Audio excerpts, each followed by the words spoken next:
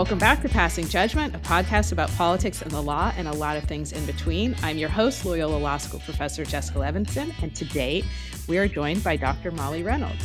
Dr. Reynolds is a senior fellow in governance studies at Brookings. She studies Congress with an emphasis on how congressional rules and procedures affect domestic policy outcomes.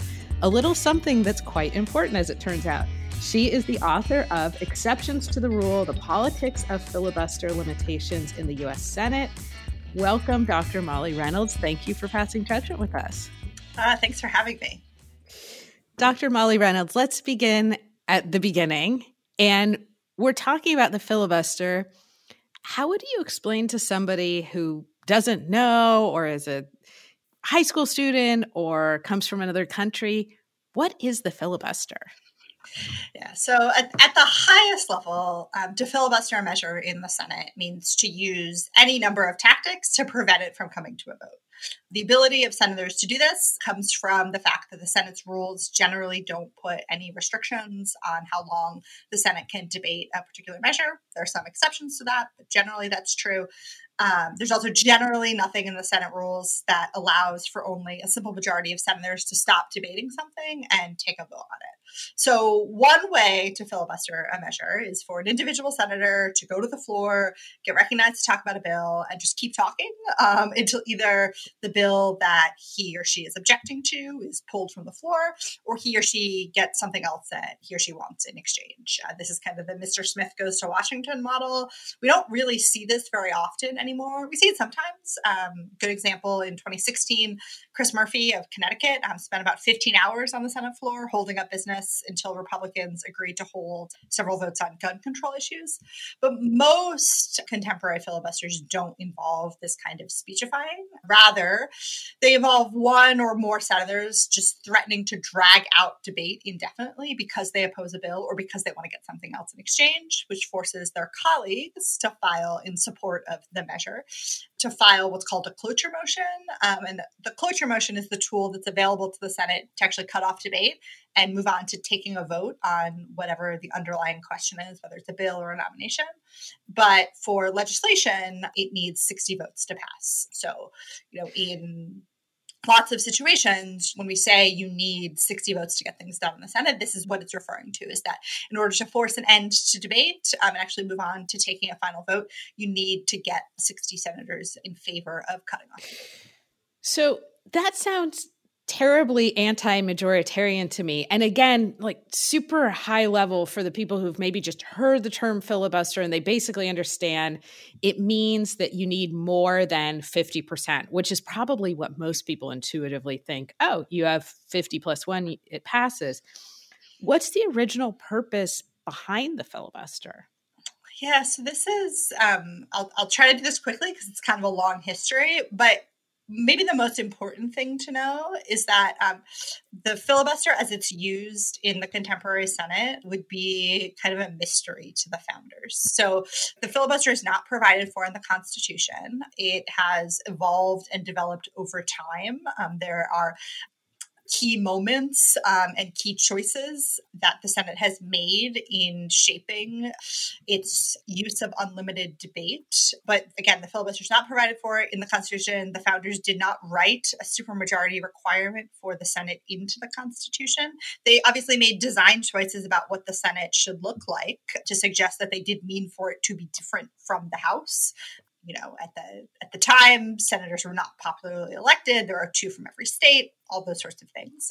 But there's no provision for supermajority rule in the U.S. Constitution. Basically, how we kind of get to what we have now is that in 1806, there's a decision made by the Senate.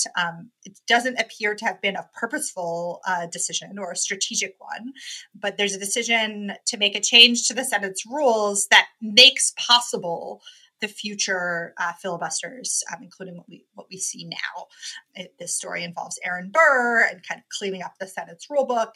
It's not the case that, again, like the Senate made this choice in 1806, and then immediately we start to see lots and lots of filibusters, but it's a key moment. And I mention this because, again, there's no evidence that the Senate in 1806 said, oh, you know what, we really want to make it possible for us to debate and not be able to do anything.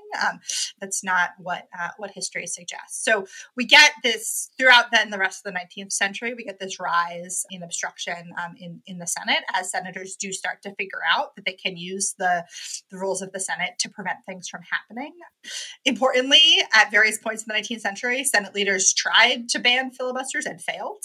And we don't actually get to a mechanism for cutting off debate, even with a supermajority. We don't get to having the cloture rule that I was just talking about until 1917, when Republican senators were filibustering a proposal from President Woodrow Wilson to arm merchant ships. And this becomes a contentious political issue.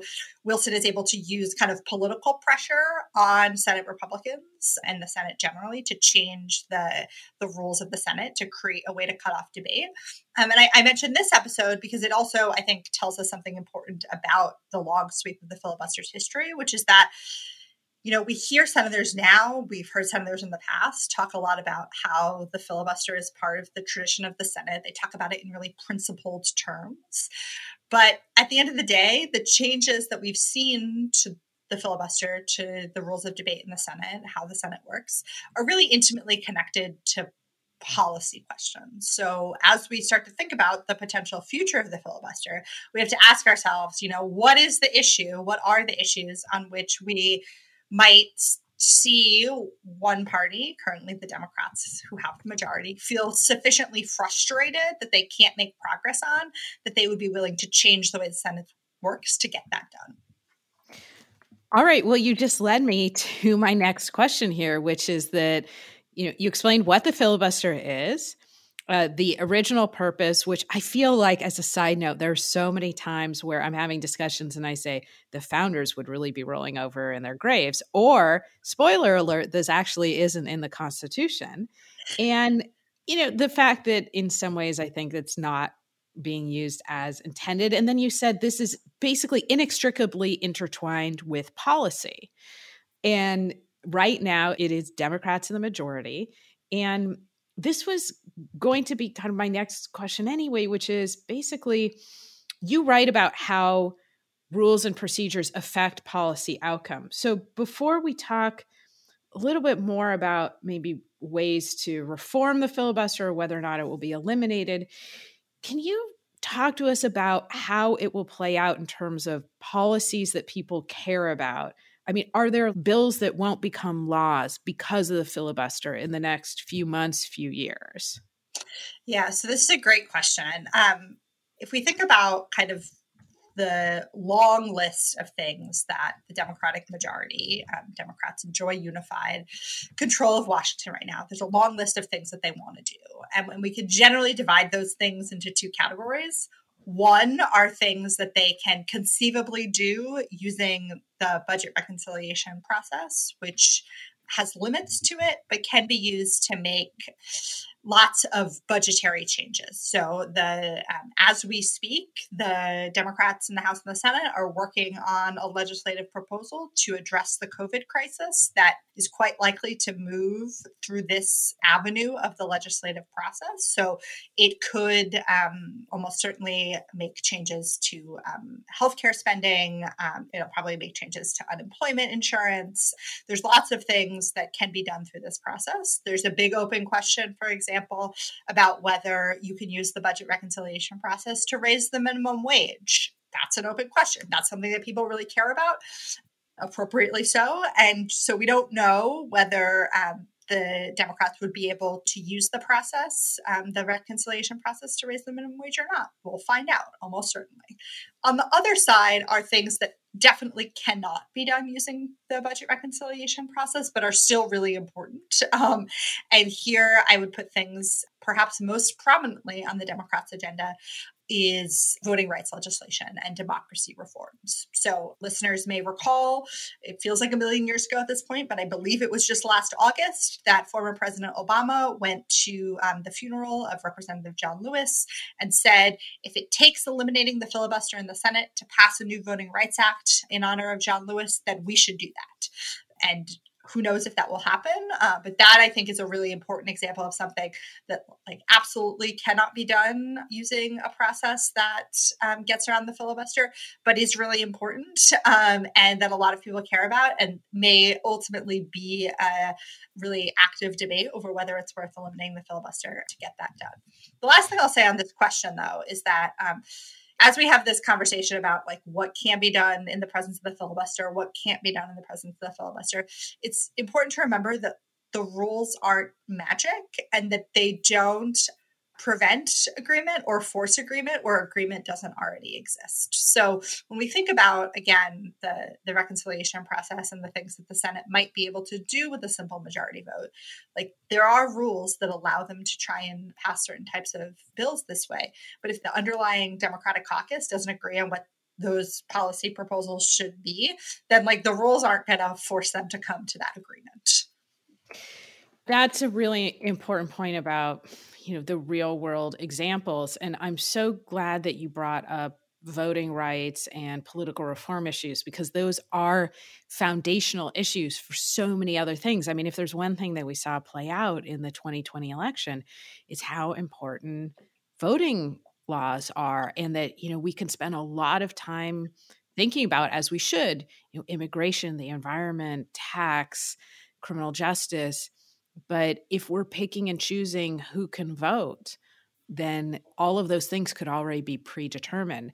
Now, you explained the filibuster and how it's used and some specific policy outcomes just now. Could you give us a real world example of the budget reconciliation process? Because I feel like I understand it, but I don't know that if somebody said, give me a famous example of how that could play out or how it already did play out, I don't know that I'd really be able to verbalize it particularly well. Yeah, so I will use an example actually of a failed attempt to use reconciliation, because I think that it both tells us about what you can do through the process and draws really important attention to the point I was just making about how even when you are operating without the threat of a filibuster in the Senate, that in a lot of cases, if the agreement isn't there, the rules aren't going to make your members agree on what they want to do. So 4 years ago, right about this time, when Trump has been inaugurated, Republicans have control of both the House and the Senate. The congressional Republicans decide that the first thing that they're going to do is try to repeal and replace the Affordable Care Act, Obamacare. They get started on this goal right out of the gate. They actually get started on some important parts of the process before Trump is even inaugurated at the very beginning of January 2017. They go to work writing this reconciliation bill that would repeal and replace Obamacare. And then they get ready to vote on it in the House in March. And last minute, they pull it from the floor because they don't have the support of 218 Republicans. They don't have agreement on what they want a bill repealing and replacing Obamacare to look like. So the House works on it some more. They have a vote, I believe it's the beginning of May, where they ultimately do pass something. It goes over to the Senate. The Senate, again, where reconciliation is so important because it can't be filibustered, is working on its own version of the proposal. The Senate can't come to agreement on what they want this to look like. At the end of July in 2017, Mitch McConnell, the majority leader at that point, says, all right, I'm going to try and use the momentum that comes from having a floor debate on something to force my members to actually agree on something. And they can't do that. The beginning of August, we get the famous middle of the night. John McCain comes to the Senate floor and says thumbs down on ACA repeal. And then that's more or less, it sort of has a one last zombie last gasp of life in September. But that's basically more or less where Republicans' attempts to repeal the ACA, which they had at that point been promising to do for 7 years, where they died. And that was, again, that's a case where they tried to use the reconciliation process. They tried to use these rules that allow them to legislate without the threat of a filibuster in the Senate to get a hugely important to them policy goal accomplished and couldn't do it because there wasn't the underlying agreement on what they wanted that proposal to look like. The last thing I'll say on this question is it is important to note that, as I mentioned earlier, the reconciliation process isn't unlimited. There's a set of complicated rules, several of which fall under the heading of what we call the Byrd Rule, that limit the ways the process can be used. So there are folks who will argue that, if the Senate hadn't been constrained by the Byrd Rule, if it hadn't had to operate in this pretty narrow box of legislative procedures that the reconciliation process creates, maybe then they could have ultimately agreed on something if they were operating under kind of an unlimited simple majority threshold. I don't know if that's true. So who knows? But again, if we're looking for a recent example of the reconciliation process and both its strengths and its limits, I think that's a good one. That's such a good example because I think so many people, one, we think about healthcare, and a lot of people think about whether or not if they lose their job, they will face bankruptcy if they get sick. And two, there's, if there are a few images from the Senate floor that we remember, I do think it's the late Senator John McCain walking over, putting his thumb down and determining the fate of healthcare for millions of Americans. And I'm unusual, but I can remember exactly where I was, exactly what I was doing. I was sitting on my couch, regretting that I had eaten all of my reserved snacks because it was the middle of the night and I was still watching the Senate. But it was a hugely consequential moment and really highlights, I think, the way that Senate procedure, and this is like what I try to do in my work, the way that what seem like really arcane and complicated rules and procedures actually have huge effects on people's lives. All right, that brings me to two equally important questions. One, what were the snacks that you ate that night that you were regretting that you had finished? That is a good question. If we're thinking about my usual snack preferences, it was almost certainly some kind of peanut butter cookie and some Chex Mix. That's disappointing to hear. Now, the second question, you said, and I think this is so important, and I spend time talking to people about this in the election law field where, you talk about redistricting. It's not that sexy, but it really matters. Voting rights, campaign finance. And you said you spend a lot of your time talking about how arcane policies really affect people's lives. And I know I just asked you for an example and you gave one, which I thought was, really powerful, talking about the Affordable Care Act. Because this is really, frankly, what we try and do on this podcast, which is talk about laws and rules and draw a line to people's daily lives. Is there one other example where you wish you could tell people this is why the Senate procedures or this is why the congressional procedures matter? This is how your life is affected every day by that. Sure. So one thing we've focused mainly so far on legislation, but in this case, I'll talk about the Senate's procedures for confirming nominees, including nominees to the federal bench. So in 2013, the Senate, then in the control of Democrats, made a change to the number of votes needed to cut off debate and move on to confirmation for lower federal court appointees, so to the district courts and the circuit courts. In 2017, after having refused to confirm Merrick Garland, Republicans made a similar change to the Senate's procedures for considering nominees to the Supreme Court. And so now, again, you only need 51 votes, a simple majority, to cut off debate on these judicial nominations. And so if we look, say, back at the federal judiciary as it's been shaped by the 4 years of the Trump administration, we see, much of what the Senate spent those 4 years doing was putting new judges on the federal bench. It put 3 new justices on the Supreme Court. And so as we think about what that shape of the federal judiciary means for decisions that judges will make for 10, 20, 30 years going forward that affect all kinds of aspects of people's lives, that's another case where this both ability to change the way the Senate operates with only a simple majority vote, which is how they made this change in 2013 and the change in 2017. And then what the Senate's done with that simple majority threshold for confirming federal judges since then, I think is just another really useful example of how this all matters. Well, now you've hit on one of my favorite topics, which is how much the judiciary affects our daily lives. And you've tied it to your area of expertise. And I'm so glad that you did that because, I used to say this in kind of, year 2 of the Trump administration. I would say he could leave tomorrow and we would feel the effects of the Trump administration for decades and decades because he was so efficient at nominating and getting confirmed federal judges. And I really appreciate that you tied that to Senate procedures. And again, it's not just legislation, folks. It's also how the Senate conducts its business. And obviously, advice and consent is one of those key areas.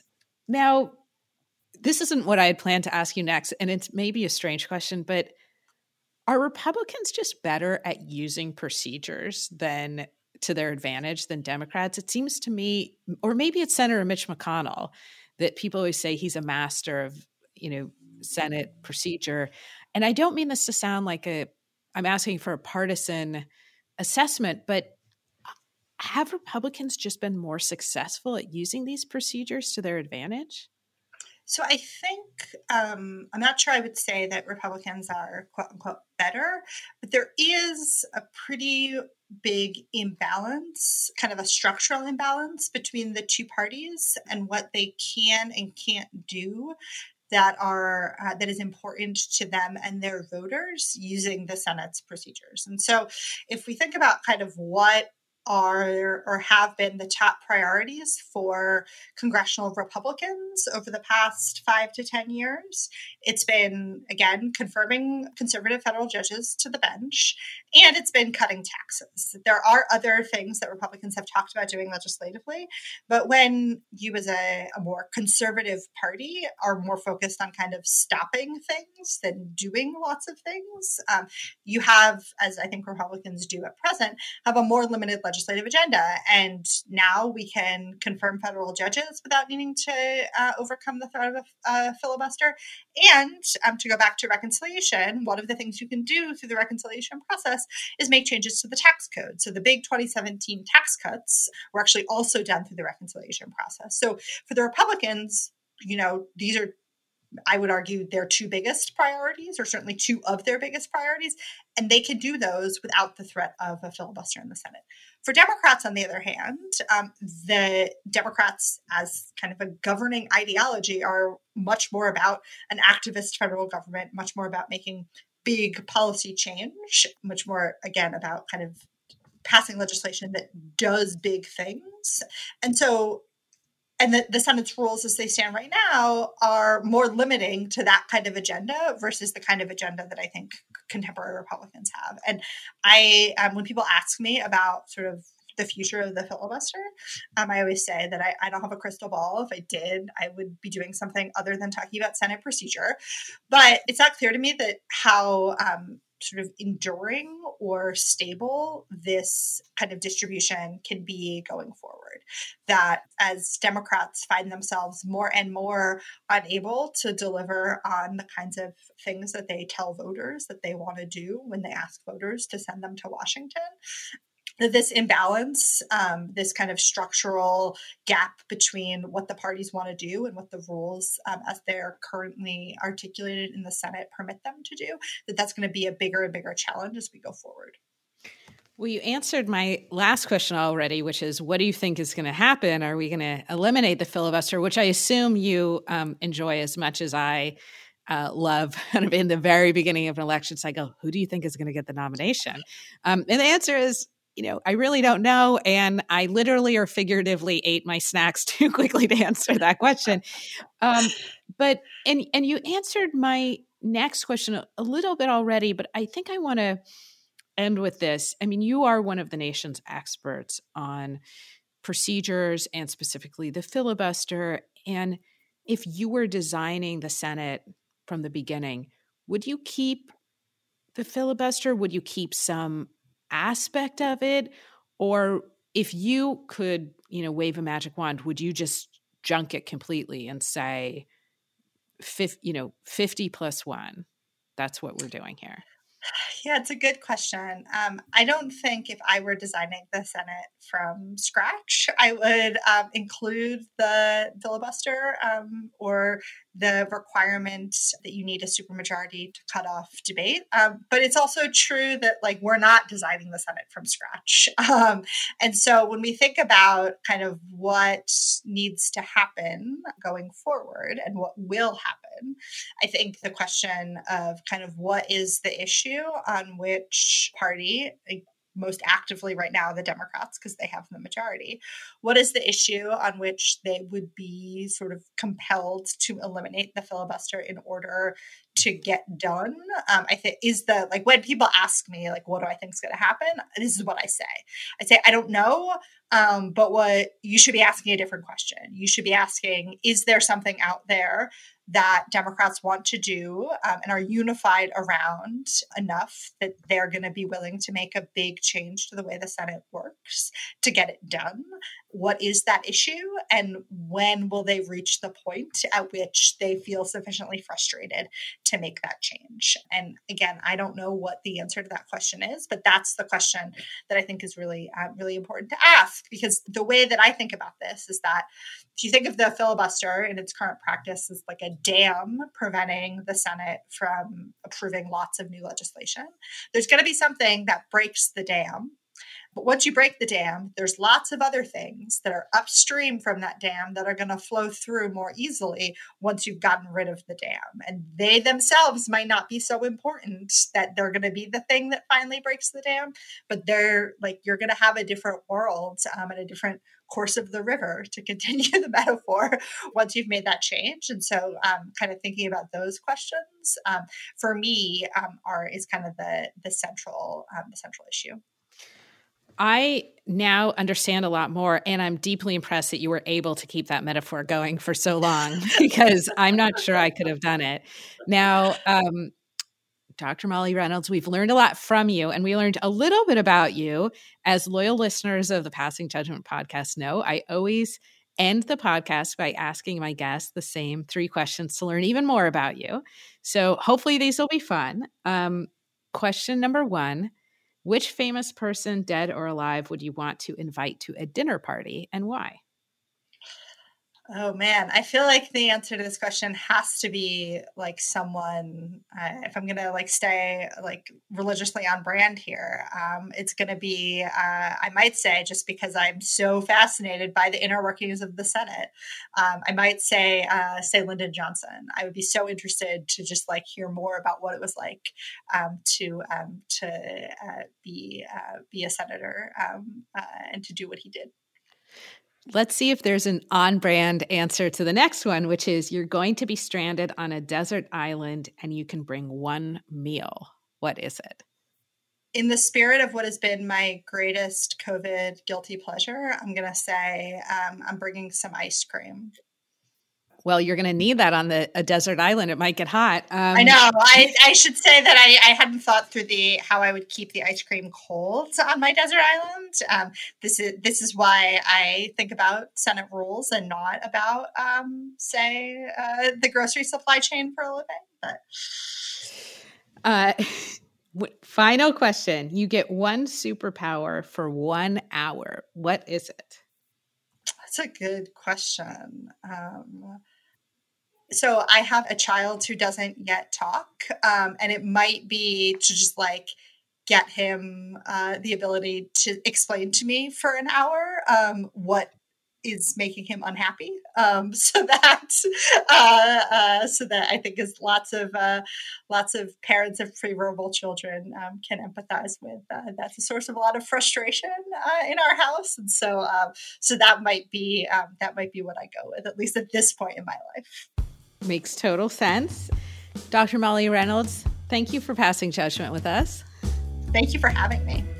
You can find Molly Reynolds on Twitter at Molly E. Reynolds. You can find me on Twitter at Levinson Jessica, the podcast on Twitter at Pass Judgment Pod, on Instagram, where I'm trying to be slightly more active, on Passing Judgment Pod. Thank you to the listeners for your support. We love having these conversations with you. And I love these conversations where we can tie what sounds like, as Molly said, these kind of arcane rules and procedures and explain how it affects your daily life. So everybody have a great day, and we'll see you next time.